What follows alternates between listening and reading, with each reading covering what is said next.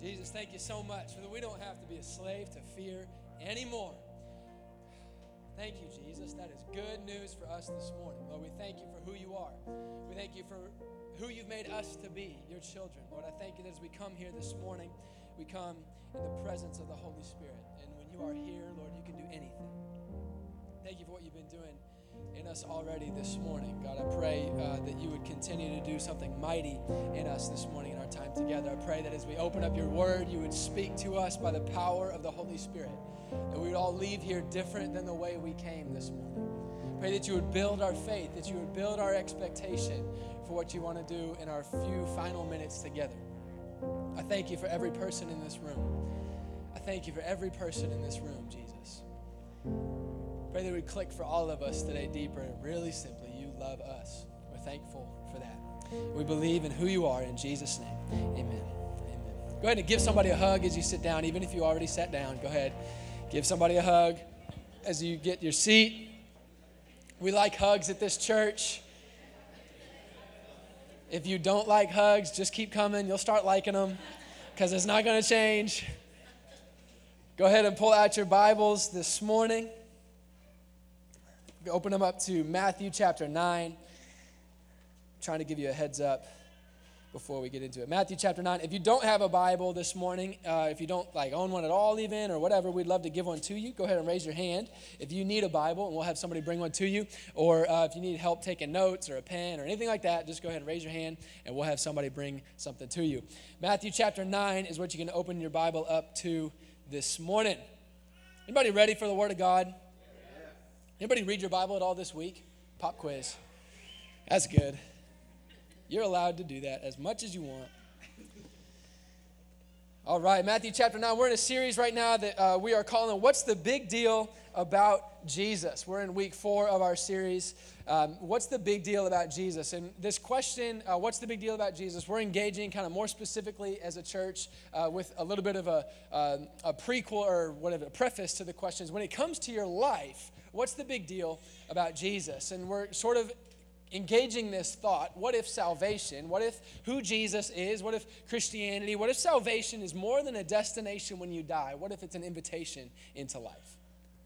What if it's more than a destination when you die? What if it really is, what if Jesus really is an invitation into life? That's where we're going with this series. And in our first week, I'm going to give a little bit of a recap in case you've missed some. We're only going to spend 30 minutes doing a recap, so I'm just kidding. In the first week, we talked about a conversation that Jesus has with his disciples in Matthew chapter 16, where he essentially asks them this same question. What's the big deal about me? He says, what do people say about me? And then what do you say about me? And through this conversation, we landed on a couple of core truths that we're building on throughout this whole series. So these are central thoughts to us as a series, so make sure you get these down. Number one, Jesus is a big deal because of who he is. That's simple. Jesus is a big deal because of who he is. He is God. Jesus is God. He is not just a historical figure. He is not just a religious leader. He is not a mythical figment of somebody's imagination. Jesus was, in fact, a human being who did live. History is blatantly clear about that, but billions of people have existed and existed today. The big deal about Jesus, though, is that he is God. Jesus is a big deal because of who he is, number one. Number two, Jesus is a big deal because when you know who Jesus is, you learn who you are. When you know who Jesus is, you learn who you are. Not only is Jesus so significant that who he is defines himself, but who he is can define you. When you know who Jesus is, you learn who you are. Those are two core thoughts that we have been building on in our series. We started that with our first week. In week number 2, we titled it, You're Going to Feel a Little Pressure. Was anybody here for that? You're going to feel a little pressure. And we talked about how in life, you're going to feel a little pressure. And Jesus didn't promise to take all the pressure out of your life. And in fact, there's going to be pressure that you feel in your life by virtue of following Jesus. Jesus doesn't promise to take the pressure out of your life, but he alone can and does promise peace in the pressure. Jesus promises you peace in the pressure. That's a big deal. Week number 3 was last week. We titled it, He's Better Than You Think. Anybody here last week? He's better than you think, is what we talked about. We walked through Genesis chapter 3 together, and we're digging into what if God isn't the mean, angry God that maybe we've heard about so often. What if, like Chipotle, he is better than we think? And if you were here with us, I would say, at least for me, I found him to be significantly better than I thought he previously was, and I hope you did too. He's better than you think. Did anybody find God last week being better than you thought he was? Amen. That was weeks 1 through 3, and we're going to continue our series this morning in Matthew chapter 9, verse 9 through 13. If you're there, say, I'm there. If you're there, say, I'm there, like you expect God to do something in your life. Yes, I'm there. All right. Matthew chapter 9, verse 9. As Jesus passed on from there, he saw a man called Matthew sitting at the tax booth, and he said to him, follow me. And he rose and he followed him. And as Jesus reclined at table in the house, behold, many tax collectors, and sinners came and were reclining with Jesus and his disciples. And when the Pharisees saw this, they said to his disciples, why does your teacher eat with tax collectors and sinners? But when Jesus heard it, Jesus said, those who are well have no need of a physician, but those who are sick. Go and learn what this means. I desire mercy and not sacrifice, for I came not to call the righteous, but the sinners. Matthew 9 through 13. This is one of my favorite stories in the whole Bible. I'm excited to talk about it this morning. We're titling this message. I want you to write it at the top of your page. Jesus is a big deal because he redefined religion. He redefined religion. Now, I'm going to preach this morning assuming you came to get something. I'm excited about this. This is getting me fired up all week, and so I'm just going to preach assuming you're ready for God to redefine something in your life. So I need like a handful of people who are at least going to be along the right. If there could just be like 3 people with me this morning, that's all I need. Because I'm going to preach like there's something that God wants to redefine in your life. Because there's some religion in our lives that may need a little bit of redefinition. And Jesus redefined religion. Some of you tried religion and you found it wanting because it doesn't work. You tried all the stuff you should and shouldn't do and it didn't work. But Jesus redefines religion. He redefines religion. I think that there might be just a few people in here ready to engage this question. What's the big deal about Jesus? Because you're ready to do something about it. Am I right? Is there anybody here this morning? We're going to have a good time, and I'm going to preach my guts out because this is a big deal to me, at least. He redefined religion. Matthew 9, verse 9 through 13. So what's going on in this story? It says, as Jesus passed by there. This story, Matthew 9 through 13, is the second of 3 consecutive stories here in Matthew chapter 9, where Jesus gets in a tussle with some religious people because he's redefining their religion. We pick up the story, or right before this, there's a paralytic man who is brought to him by his friends, and Jesus tells the man, he heals him, says, get up and walk, and he does get up and walk. You've probably heard the story before, but let's just be real, that's crazy. Heals the man, says, get up and walk, and he says, your sins are forgiven. It says that he healed him and forgave his sins, not by merit of what the man had done, not by merit of the man's faith, but by merit of the friend's faith. That trips me out. And the religious people got tripped out too. They say, who are you to say sins are free? Who are you to let somebody walk? And Jesus is redefining their religion. Right after this story, some more religious people, they come and they ask him about fasting, a religious practice of the day. And they ask him, why don't you maybe live up to our religious standards of our religious practices? And he's redefining their religion. He says, they're saying, if you're so religious, why don't you do all of our religious stuff? They've got a question for him. So the second story is Matthew 9 through 13 is where we pick up. It says, as he passed by, he sees a man named Matthew. Jesus is already a little bit of a ways into his ministry at this point. He's been teaching, he's been healing people, and stuff is going on. And so he is inviting this man Matthew, who he sees at a tax booth, and says, I want you to follow me. He invites Matthew to be one of his disciples. It's a big deal. says, Matthew, I want you to follow me, and Matthew follows him. Matthew is a tax collector, which basically meant that everybody hated him because his job was to collect taxes for the government that they all hated anyways. And then the way he made his wealth was by collecting extra taxes over the top that he would just keep for himself. So it was like legal for him to steal their money, basically. So if you're a Bernie Sanders supporter, you hate this guy. Is that too soon? Or are we okay? So Matthew's not a well-liked guy. He is not the guy that Jesus should have tapped on the shoulder. But Jesus sees Matthew. He invites him to follow him. Matthew agrees for one reason or another, apparently, and he throws a party for one reason or another, mainly probably because parties are fun. So he throws a party. He throws a party that night, and he invites Jesus, and Jesus comes, and Jesus brings his other disciples to the party as well. And as it says here in the text, it says that Jesus was there and his disciples, as were many tax collectors and sinners. So all of Matthew's tax collector friends and sinner friends, because that's what everybody thought about tax, all of his friends, they come to this party. In other words, this party was probably co-ed, and probably not everybody was drinking Shirley Temples. So there's some things going on at this party. There's some stuff going on that the religious people didn't like, but there goes Jesus showing up anyways. Jesus shows up at his party. And after the party's going on for a little bit, the religious leaders, they don't pull Jesus aside, they pull his disciples aside, and they ask him this question.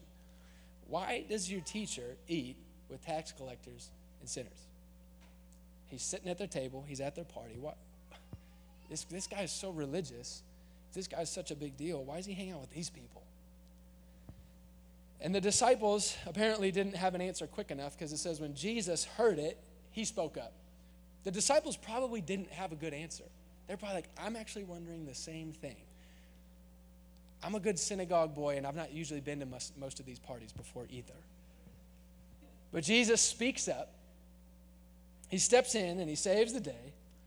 And he says, I know basically that your religion, you can't make sense of this, but maybe your definition of what religion is and what it looks like needs a little bit of redefinition. Maybe your religion needs to get reworked a little bit, because I don't know if you see this, but the healthy don't need a physician, the sick do. And I want you to go learn what this means. I desire mercy and not sacrifice. For I came not to call the righteous, but the sinners. He throws out this crazy claim. Go and learn what this new definition means. I desire mercy and not sacrifice, for I came not to call the righteous, but the sinners. It's an incredible story. It's an incredibly offensive story to the religion of the day. Jesus was picking up ground, traveling pastor, making a name for himself. People are starting to come. The religious people already didn't like that. And now they really don't like it because he's doing stuff he shouldn't be doing. And he's drawing crowds that they can't draw. And they're trying to figure out what's going on. They've got their religion, but Jesus didn't fit into their religion. Jesus didn't fit into their religion. Now, what do I mean when I say religion? If we're going to redefine it, I think maybe we need a workable definition first. And when I say religion, what I mean is religion is a dedication to a set of beliefs, ideas, or practices, okay? I'm talking about just a set of beliefs, ideas, or practices. But Jesus is trying to show us, and Jesus' life, and specifically this story, is trying to show us that following Jesus, that Christianity, in fact, is no religion. It is not simply a dedication to a set of beliefs or ideas or principles. There are ideas, beliefs, and principles in Christianity, but they are not what make us. What gives our beliefs, ideas, and practices power, validity, strength, impact, significance is not the religion, the ideas, the principles, and the beliefs in and of themselves. What gives them power is not them in and of themselves. It is not this set of beliefs that we adhere to, or these principles or these ideas that make us as Christians right and all of them as non-Christians wrong. This is no religion where it's just we're right, everybody else is wrong based on our ideas, beliefs, and principles. Religion in and of itself as a system is meaningless. And that's why if you've tried it and it hasn't worked, that's why. Religion in and of itself as a system is completely meaningless. It's completely powerless. Christianity as a religion, as a set of beliefs, as a set of ideas, as a set of practices is not simply a system by which we define God and earn our way to him. Our religion is our relational response to who he is. The Christian religion, the Christian beliefs, the ideas, the practices, the things that make up Christianity and following Jesus, they're not powerful in and of themselves. They're a relational response to who he is. It's a redefinition of religion. The only reason that these things, that this religion, that these ideas and beliefs and principles of Christianity make any sense is because there's a context for them that they fit into. God doesn't fit into them, they fit into him. The context for all of these ideas, principles, beliefs, practices, is that God is alive.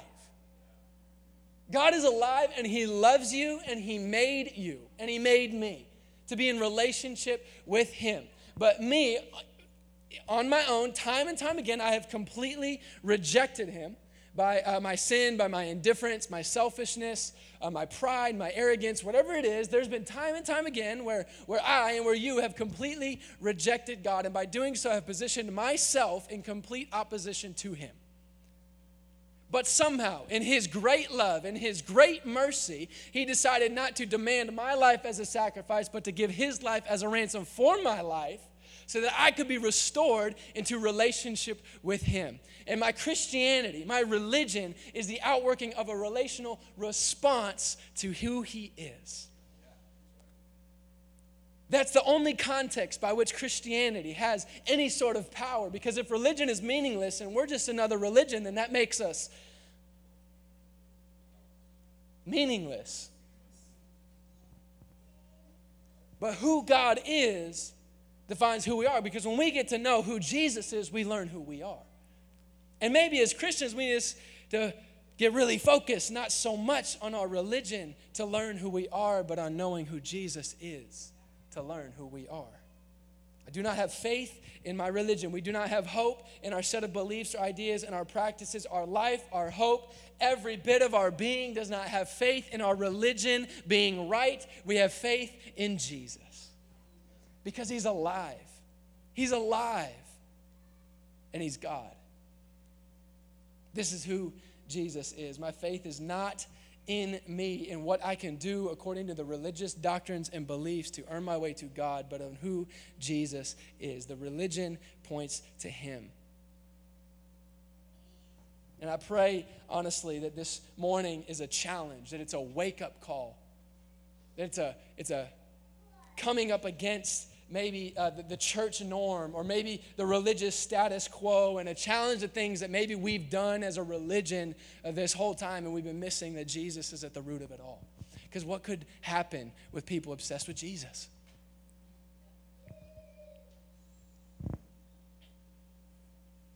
Jesus says, go and learn what this means. I desire mercy and not sacrifice. When the religious leaders of the day are challenging Jesus and who he's hanging out with and where he is going and what he is doing, they're saying to him, Jesus, you're supposed to be this religious leader, but you're not doing the religious things. And his simple response is, you need a redefinition of your religion, so I want you to go and learn what this means. Because this is what I mean when I talk about religion. I desire mercy and not sacrifice.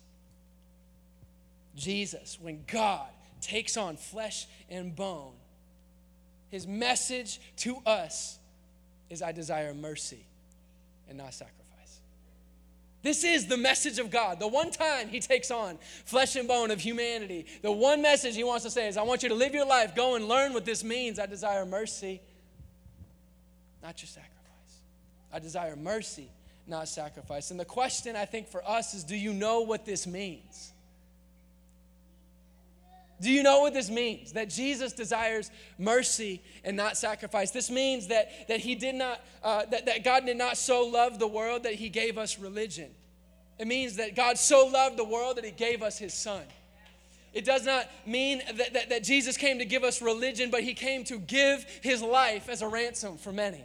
This is what this means, that Jesus desires mercy and not sacrifice. It means that he did not come to establish religion. It says that he came to destroy the works of the devil. This is not some neat and tidy religion. He did not come to show us the religious way. He came to be the way. He did not come to establish a new religious greater truth, but to be the truth in and of himself. He did not come so that you could live a religious life. He came to be the life. This is who our God is. Come on, it's okay. Yes, it's good news. This is who our God is, that he desires mercy and not sacrifice. And we all need a little bit of redefinition of our religion.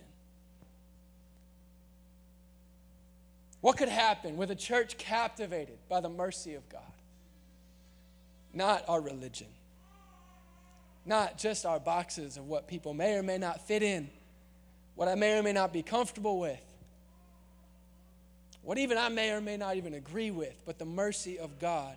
What if we got captivated by the mercy of God, a little less captivated with religion, a little less captivated with our Christianity label, a little less captivated by right and wrong, and a little more captivated by the mercy of God? I desire mercy and not sacrifice. So the question is, when it comes to your life, what's the big deal? What's the big deal that Jesus desires mercy and not sacrifice? There's a few things I want to talk about this morning. Is anybody getting encouraged yet? All right, I hope so. Like I said, there only needs to be 3 of you, so there was at least that many. When it comes to your life, what's the big deal that Jesus desires mercy and not sacrifice? The first thing I want to talk about is that Jesus calls you where religion disqualifies you. Come on, somebody. Jesus calls you where religion disqualifies you. Look at Matthew 9, verse 9. As Jesus passed on from there, he saw a man called Matthew sitting at the tax booth, and he said to him, "Follow me." And he rose and he followed him. Like we said, Matthew was the wrong guy with the wrong friends, with the wrong job, from the wrong side of town, doing the wrong stuff. And clearly there was more religious people in the crowd because they were there enough to hate what Jesus was doing, that Jesus could have tapped any number of the good religious folk. But apparently Jesus calls you where religion disqualifies you. Nobody else had Matthew's back. Nobody else wanted Matthew. He hadn't been to church in a long time. But Jesus calls you where religion disqualifies you. He stole too much money. He hung out with the wrong crowd. But Jesus desires mercy and not sacrifice. And I just wonder if a captivation with mercy might change the way that you see some people.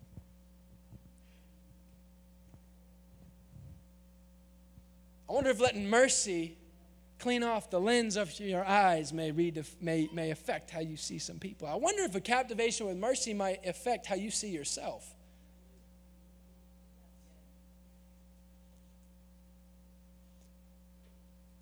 Because the way you see yourself does work out to the way you see other people. And I hate that. I really wish I could love people more than I give myself grace.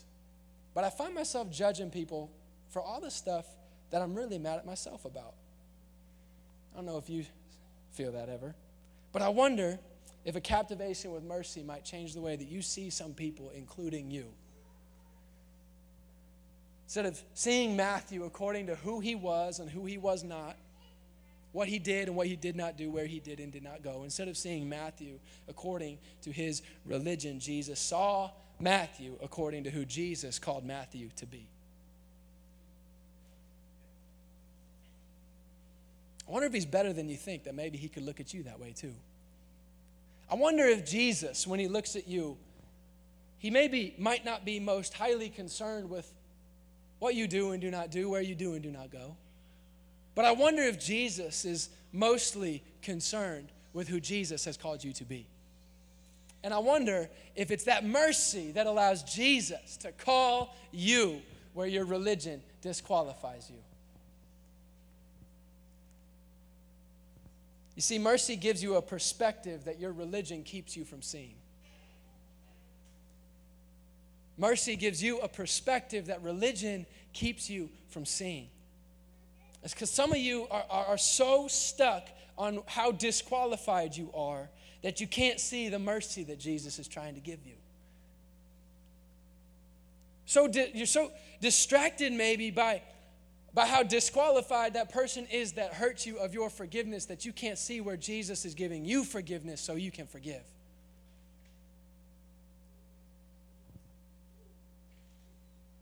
Don't get distracted by your own dysfunction. Look to Jesus. Look to Jesus. There's mercy. There's mercy for you. I think we spend so much of our lives, and we get stuck in this in our religious worlds too. If you are feeling this religious grind too, it's the same thing that we do. We get so caught up in trying to define ourselves based on our past, however good or bad that was, or our present, whatever our current circumstances might be, wherever I'm strong, wherever I'm weak. We get so caught up in trying to define ourselves by those things that we have been missing out that Jesus is a big deal, because instead of trying to learn who I am by looking back at who I've been, I learn who I am by knowing who he is. This is freedom.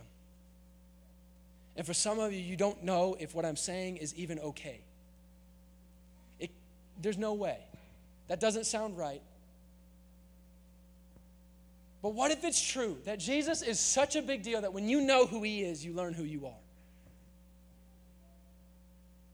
What if it's true that his mercy is this good? Because when you know that he is merciful, you learn that you're not defined by all the ways you fall short. You're not defined by all the things you don't like about yourself. You're not defined by those things. It's time that we all get that we stop being so fixated on all the areas where we have failed, the areas where we don't make it, the things we don't have, what we can't do, and that we start allowing Jesus to define us by who he has called us to be. He's trying to lead you by defining you and who he's called you to be. Because when Jesus looks at you, he doesn't look at you and just call you weak, call you a liar, call you a bad spouse. You're not an addict. You're not a terrible person. You're not a bad employee. You're not a bad friend. Maybe sometimes you act like those things, but that's not who you are. And that's a little phrase some of you need to start allowing yourself to say. I'm not a bad spouse. I sure am acting like one, but I'm not. That's not who I am. That's not who Jesus has called me to be. I might be stuck in a lot of impurity, but I am not impure. Jesus calls me pure. When Jesus puts that identity in front of you, it allows you to walk into it. Because our religion tells you, you got to chase that purity down. You got to chase that down of being a good spouse. But Jesus says, I want you to receive mercy. I want to make you who I call you to be, and then you can go from there.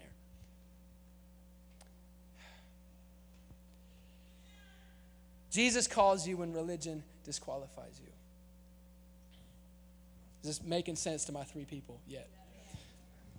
Because I can't tell, honestly, if it's making sense to me. I'm just kidding. Number 2, Jesus takes you places your religion tells you not to go. Jesus takes you places your religion tells you not to go. And my 3 people wrote that down. And nobody else, because I can see you. Jesus takes you, your religion takes you places where your religion tells you not to go. Verse 10, and as Jesus reclined at table in the house, behold, many tax collectors and sinners came and were reclining with Jesus and his disciples. And when the Pharisees saw this, they said to his disciples, why does your teacher eat with tax collectors and sinners? I think we could use this at church. Jesus is at the party he should not be at. That's why all the religious people are telling you, you shouldn't be here. There's bad people here. They do bad things. You're a religious guy. You should be doing good things in good places with good people. This isn't where we hang out. Jesus, trust us. We're religious, and we know where religious people hang out, and that's not it. Religious people don't sit at that table you're sitting at. We don't sit at that table with those people you're sitting with, and we don't sit around with people who do those things that they're doing, even if you're not doing it. You're guilty by association, so let's not get too dirty because we're really religious, and trust us, we know. Why don't you come to our religious party? We do everything right. At least we act like it.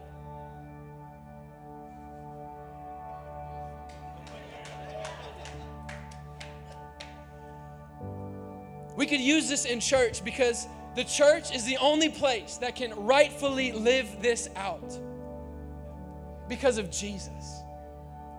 We live in a world that everybody's judging everybody. And some people are trying to stop judging people by being nice, and that only goes so far. You can only not judge people if you're free. Everybody's judging everybody in our world. And even in the church, it happens. Rich and poor, both sides judging everybody. All the different generations are judging the other generations. Oh, they're old, they're has-beens. Oh, they don't know how to work. And I'm not saying none of this stuff is true about maybe weaknesses that we may have, but we don't have to judge each other. We can maybe say, whoa, maybe that makes us a good team. Everybody's judging everybody. Black and white, both sides judging everybody. We're all judging everybody. And we need to be the place where we can all come and sit at the table. We got to start at the table. We got a long way to go. We got a lot of mess to clean up. And I'm not saying it's not there, but nothing's going to happen unless we at least first sit down. Because Jesus is going to take you places your religion tells you not to go. And there's something mysteriously missing from the record of this story. And I don't know why this got left out, but I could have sworn that maybe there was a part where it's fascinating that this didn't get included, where Jesus told all the party guests to dump out their drinks and put out their hookah, and he told all the girls to go put on some decent clothes, and he told them to put out their cigarettes, and he made them fill out a questionnaire about their race, their religion, their ethnic class, their economic class, who they voted for, and if they're Blue Lives Matter, Black Lives Matter, or All Lives Matter, because I need to know where we all sit before I sit at your table. That's mysteriously missing.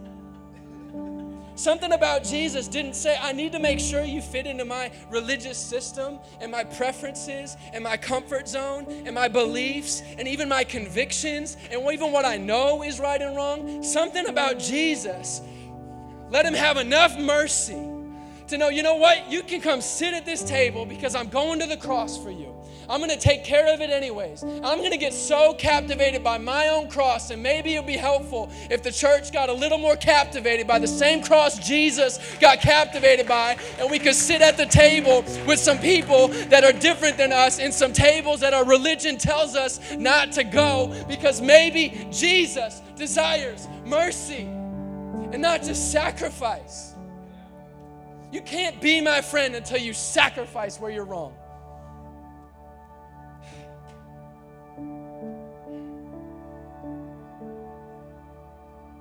Telling you, Jesus is going to take you places your religion tells you not to go.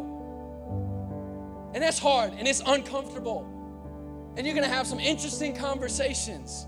And you're going to be right and you're going to be wrong. But can you just be merciful along the way? Jesus has been sitting at tables for a long time where religion has kept religious people from. And I wonder if it's time that the church took up the disciples' example and joined him at the table. They had no answer for why they were there.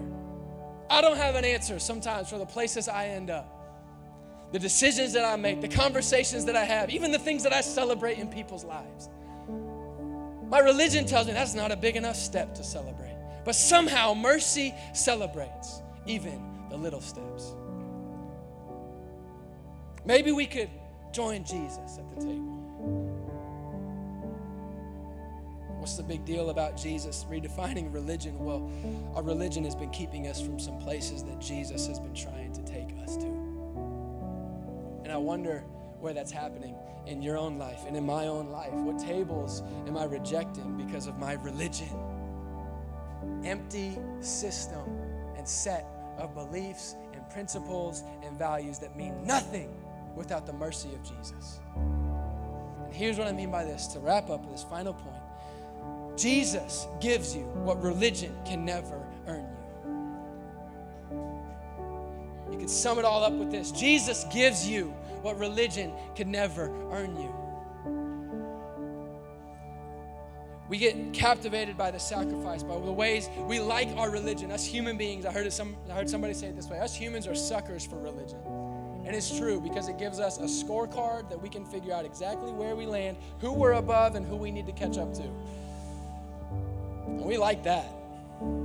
It kills us, but we like it. I don't know, it's ridiculous. I don't know. But Jesus gives you what your religion could never earn you. Here's what I mean. These religious people, they're coming to Jesus based on a religious system that had been set up by God hundreds of years before, a sacrificial system. And we could go on and on this for days. There's books of the Bible about it, so we're going to do like a 30-second overview. Their religious system was built on this principle. Okay, the wages of sin is death. We all know that. So there needs to be blood to atone for our sin. So God set up a sacrificial system, an offering system where there was essentially different ways that you could sacrifice animals so that the blood of the animal would cover the sin of the person. And their whole system was built on top of this. And so they ended up taking all of these offerings and sacrifice and expanding on it significantly and building some religious system on top of it. But I think the question could be fair to ask, why did Jesus come to undo something that God had put into place? I don't understand how this makes sense. And this is the battle that these religious people were in. But the thing is, Jesus said, I didn't come to abolish the law, I came to fulfill the law. And they had missed the whole point of the initial sacrificial system, and they were missing the point of what Jesus was trying to say and who he was. I need you to just follow me on this. Can we go through a diagram real quickly? This is the Old Testament temple where they would meet with God, where God would dwell. And there was, before the entrance, there was this altar of sacrifice. There was a bronze basin. Then there's kind of these different courtyards and tables and all kinds of stuff. And again, there's a lot there. But what the point is that they started with sacrifice to get into the place where God dwelled, okay? And in the beginning, the holiest place was called the Holy of Holies. And there was this thing here called the Ark of the Covenant. A lot of backstory there, but essentially that's where God would dwell on earth with people.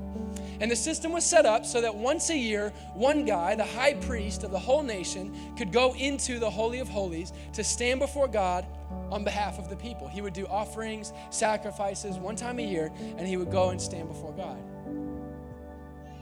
So the people took this whole system, and they built a religious system on it to start a scorecard. But maybe God was trying to say something different the whole time. Because when the high priest would stand before God, stand before the Ark of the Covenant, when God commissioned the building of the temple and the building of the Ark, he commissioned one other piece. And it's there on the very end. It's called the mercy seat. And on top of the Ark, there was a seat made of gold, and God called it. God said, you're going to build this seat. It goes on top of the Ark. It will be the very thing that I dwell on, and I'm calling it the mercy seat. From the beginning, the place where God dwelled in his fullness on earth, the mercy seat. The mercy seat. You know where he didn't sit? The altar of sacrifice. The mercy seat was always the place where God wanted to dwell, and the high priest would come, and it was a place of judgment for the people. He would stand and say, he was standing as an example to say, okay, God, I've provided all these sacrifices, not just me, but for the whole nation. Is it enough? And he would stand as a place of judgment for the people. And the judgment seat God had always called the mercy seat. His goal had always been that his judgment be mercy. Because the people missed the whole point. They thought that the sacrifices earned them the way into the mercy seat. They thought that it earned them mercy, but what they missed was the sacrifices were the mercy. The sacrifices were the mercy. Every time you put a lamb up on this, it wasn't, oh man, I hope I'm earning God's love again. I know I've been bad, but I got to undo all that stuff. No, every time it was, oh, I should have been on there. That should have been me. That should have been me. What on earth is God thinking? A lamb can take my place? That's ridiculous. There's one explanation for that. Mercy. Mercy. Mercy. All along, every sacrifice was the mercy. And by the time you could stand before the mercy seat of God, there was encounter after encounter after encounter after encounter with mercy, with mercy, with mercy. And you could just stand there and he's like, yeah, now we're here. I'm merciful. And it says in the Bible that Jesus came as our high priest. He says that he came as the Lamb of God who takes away the sin of the world. He came as the sacrifice, which means he came as the mercy. His desire the whole time, we said it last week, God's desire has never been that your blood pay for your sacrifice. His desire all along has been mercy. He's pouring out mercy. He's pouring out mercy. He's pouring out mercy everywhere that you're weak. Like I said, I hope you did bring your weakness today because there's mercy in the blood. I hope you did bring something that you're struggling with today because there's mercy. I hope you did bring somewhere you screwed up today because there's mercy. There's mercy. Yes, there is a sacrifice, but it's not one that you brought or that you have to make. It was made on your behalf, and His name is mercy. Jesus desires mercy and not sacrifice. You see, His desire is to show you mercy, not demand your sacrifice. Because Jesus gives you what your religion could never earn you. We're going to close this morning by worshiping. I want you to go ahead and stand up. And we like to respond to what God's doing in us. I pray the Holy Spirit is doing something in you this morning. There's a few ways we're gonna worship to one more song, and we're gonna have some people standing over here that would love to pray with you. And there's a few ways that maybe we need to respond this morning. Maybe there's some religion that you need to ditch, and you don't even know how or what that means. And I don't even always know what that. I'm shocked at the religion that comes up in my life sometimes. But we need to just ditch it. We need to come to Jesus. And you need to just be honest and confess, Lord, this is where I've got my religion. These are the tables that religion is keeping me from, that I need mercy to invite me to. You need to ditch some religion because maybe mercy is trying to give you a perspective about some people in your life or some perspective on who you are, and you can't see it because you can't receive mercy because there's just too much religion. And if that's you, if you need to get rid of something, if you need to let mercy work in your life, I want to encourage you to respond in this song or go have somebody pray with you.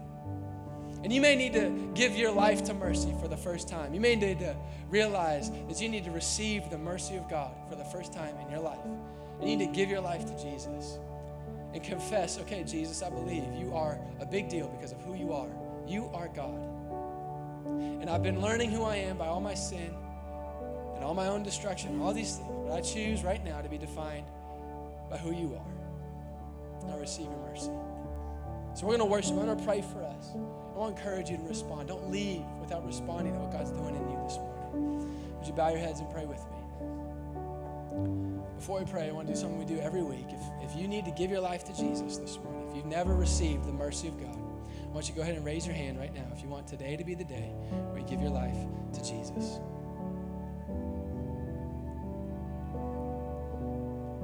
In any way that you need to respond this morning, if that's you, if you want to give your life to Jesus, or if you need to leave something behind or whatever, I want you to worship this morning. I want you to go over and get somebody to pray with you as we celebrate who Jesus is this morning. Lord, we love you for who you are. Lord, we thank you that you are a big deal because you desire mercy and not sacrifice. And Holy Spirit, I ask for a revelation of the mercy of God over everybody in this room, over this church, over this city. I pray that we would be a city on a hill that can't be hidden in this world, that gets so stuck up in our religion and what we are and what we are not. God, I pray that we would be a city that declares the mercy of God. I pray that we would take up your banner, God, that when people look at what does God want from me, He wants you to receive His mercy. That we be messengers of mercy in Jesus' name.